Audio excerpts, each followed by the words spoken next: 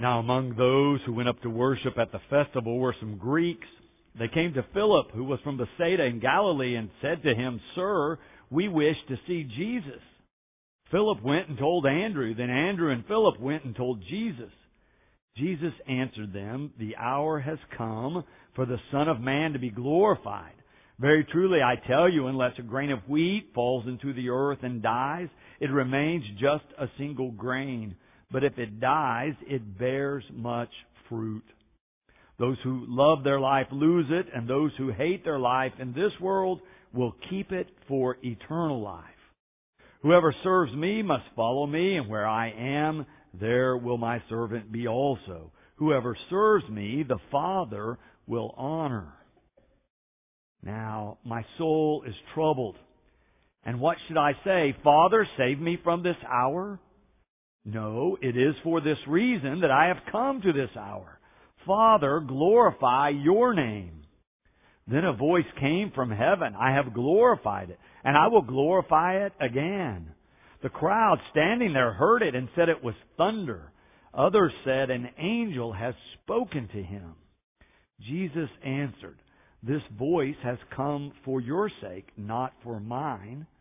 Now is the judgment of this world. Now the ruler of this world will be driven out, and I, when I am lifted up from the earth, will draw all people to myself." He said this to indicate the kind of death he was to die. This is the word of God for the people of God.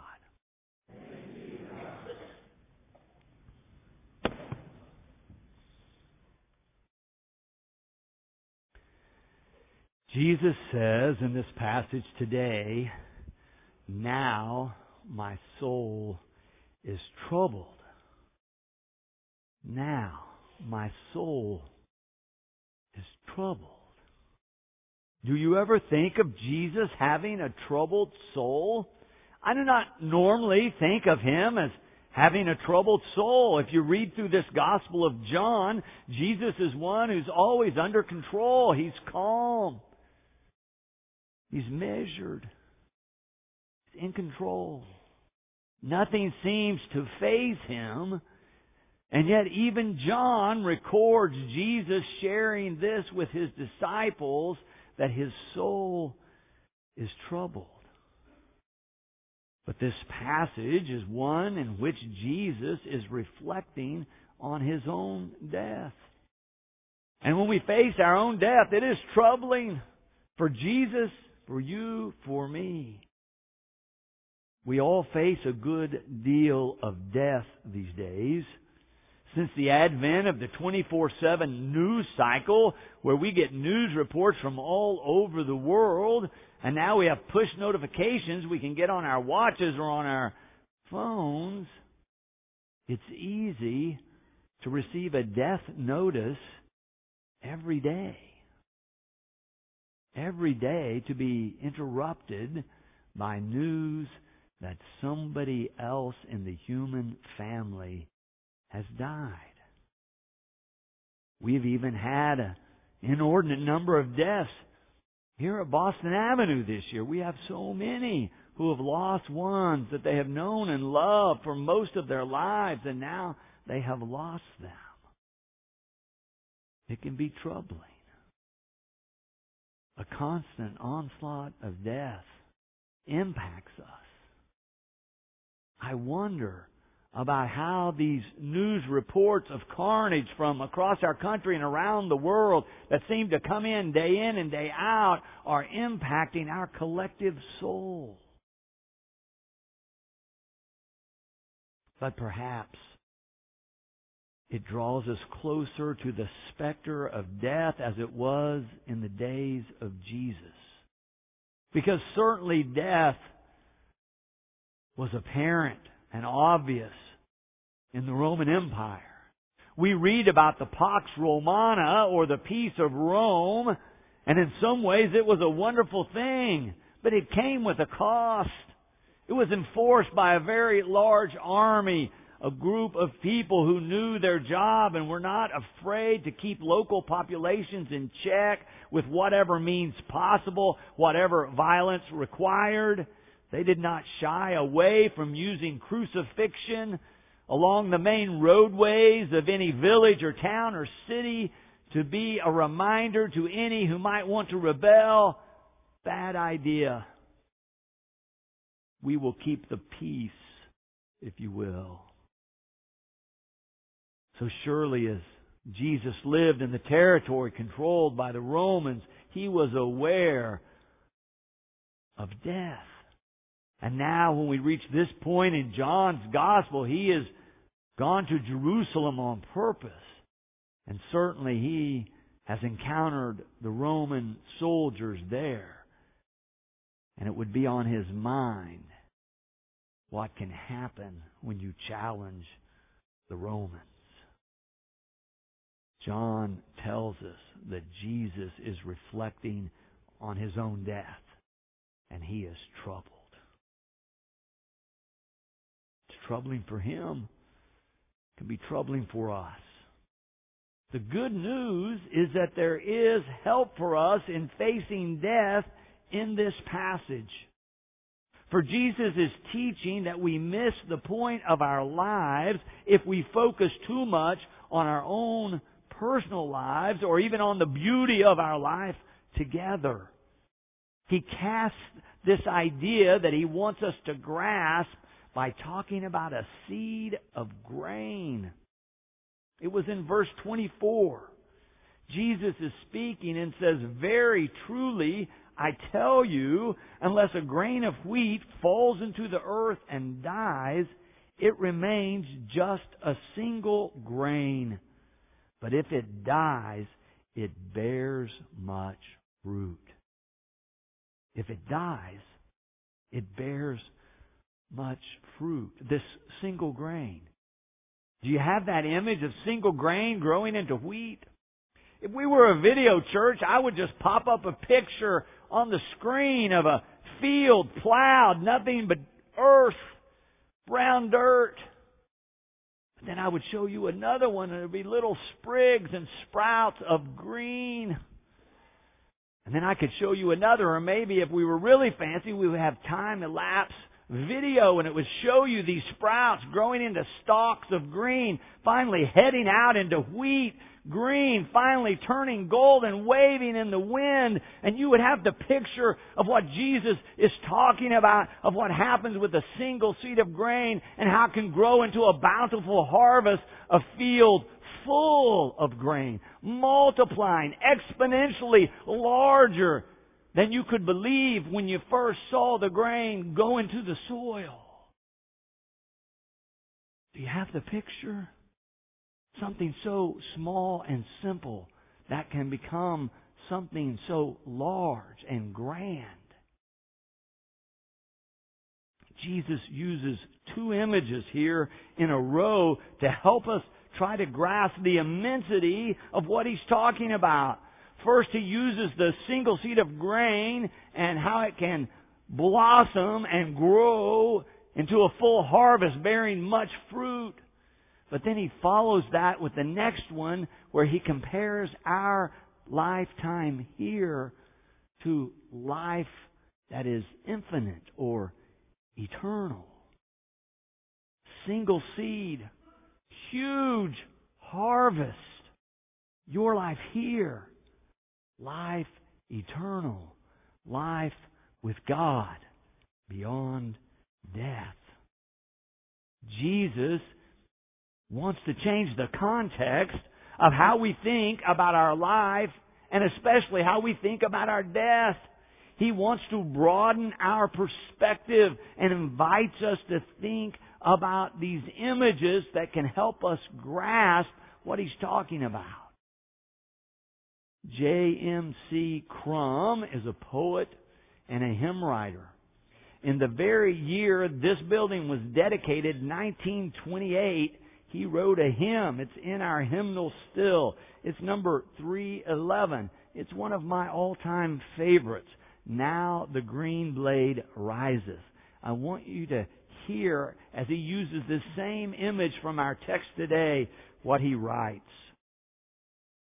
Now the green blade riseth from the buried grain, Wheat that in the dark earth many days has lain. Love lives again. That with the dead has been. Love is come again. Like wheat that springeth green. In the grave they laid him, Love, who had been slain, thinking that he never would awake again. Laid in the earth like grain that sleeps unseen. Love is come again, like wheat that springeth green. Or Natalie Sleeth, one of our more contemporary hymn writers, brand new hymn when this hymnal came out some years ago, number 707, Hymn of Promise, she wrote, she captures this same concept. In the bulb, there is a flower. In a seed, an apple tree. In cocoons, a hidden promise. Butterflies will soon be free. In the cold and snow of winter, there's a spring that waits to be unrevealed until its season. Something God alone can see. And then in verse 3, she writes this. In our end is our beginning. In our time, infinity. In our doubt, there is believing. In our life, eternity. In our death, a resurrection. At the last, a victory. Unrevealed until its season. Something God alone can see. But God reveals it to any who have ears to hear through Jesus. Through this passage we read today, there is a revelation for us about life and death. Jesus is speaking, and in verse 28, He says, Father, glorify your name. Then a voice came from heaven, I have glorified it, and I will glorify it again. That is, I have glorified it in your birth and in your life. And I will glorify it again in your resurrection. Christ, Jesus of Nazareth, the risen Christ, will find His glory through His death and resurrection. God is doing this work so that we might believe. Jesus is reflecting with His disciples so that they might come to believe, that they might be able to grasp this larger picture of what God is doing in the world and in your life. So they might be able to comprehend a little more this perception that God is doing something magnificent. That there's something larger and grander and so much greater going on than we tend to perceive in our daily routine. And Jesus is trying to change the context so that we can see this promise of God that is being embodied in His very life and death. It is a spiritual perspective that says through Jesus Christ, we can see that we can trust God even in death. Dr. Robert Mulholland passed away himself not so long ago. He was a Bible scholar and wrote a whole variety of books on the Christian life and spiritual life. I want to read you just a few sentences from one of his books because I think he captures the difficulty for us in grasping this idea. He suggests that most of us look for a way to follow Christ with a minimum of inconvenience, pain, or suffering.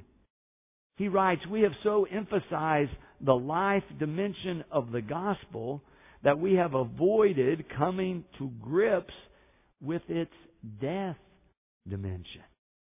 we have avoided the fact that in the gospel, life comes out of death, not out of life.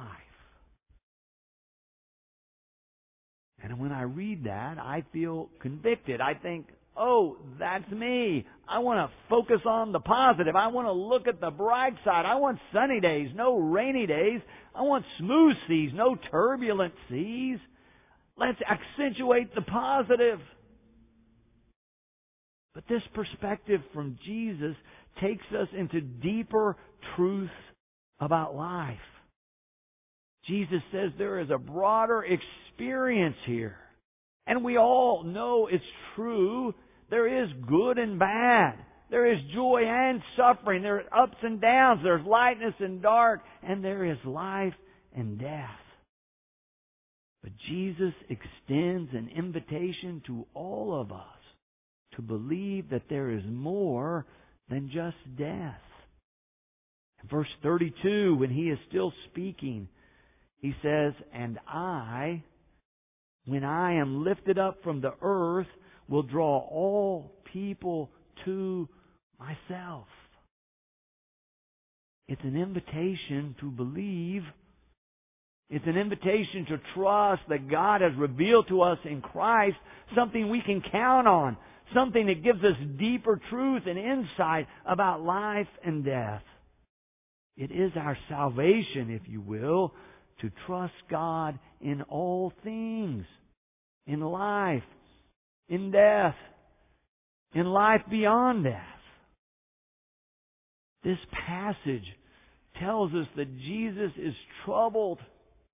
He's thinking about His own death, and He is troubled. And yet, He has this spiritual truth, this insight, this wisdom, that more is happening than just His physical life and death. That God indeed is at work. Just like a seed that goes into the earth can sprout and grow and bear much fruit, the same is true for you and me. He's inviting us to believe, to grasp and trust that God is at work even now in your life. Jesus offers us a larger perspective, a different way to think about who we are and what our own lives and deaths mean. As I was reading over this text, I remembered a story that I'd read years and years ago. The story said, imagine a convention of 5-year-olds, and the one who's the chairman stands up and adjusts his bib and says, "I'm here to tell you we can't trust our parents because they allow too much suffering. I mean, after all, they allow cats with claws in the house. They allow pointed furniture everywhere. They allow knives with sharp edges and concrete that will tear the skin off your knees. Just look at my knees if you need any evidence. Or look at my hands and arms. All I was trying to do was play with the cat."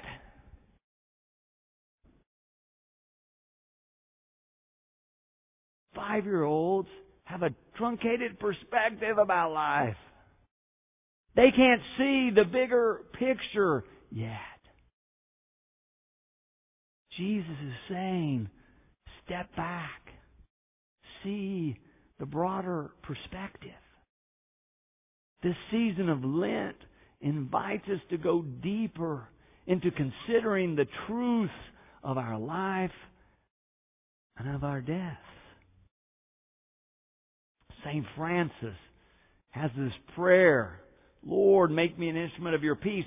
I did a whole sermon series on it where we had opportunity to study it line after line. We handed out cards so that you could pray it with me over those several days.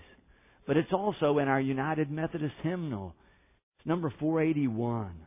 We focused, when we were doing the sermon series, on the first stanza and the lines there.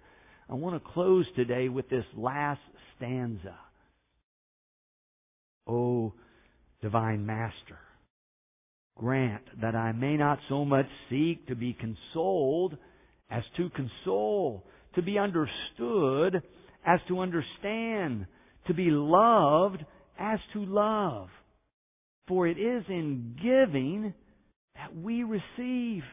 It is in pardoning that we are pardoned.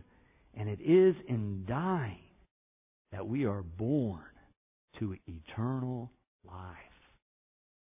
Amen. And thanks be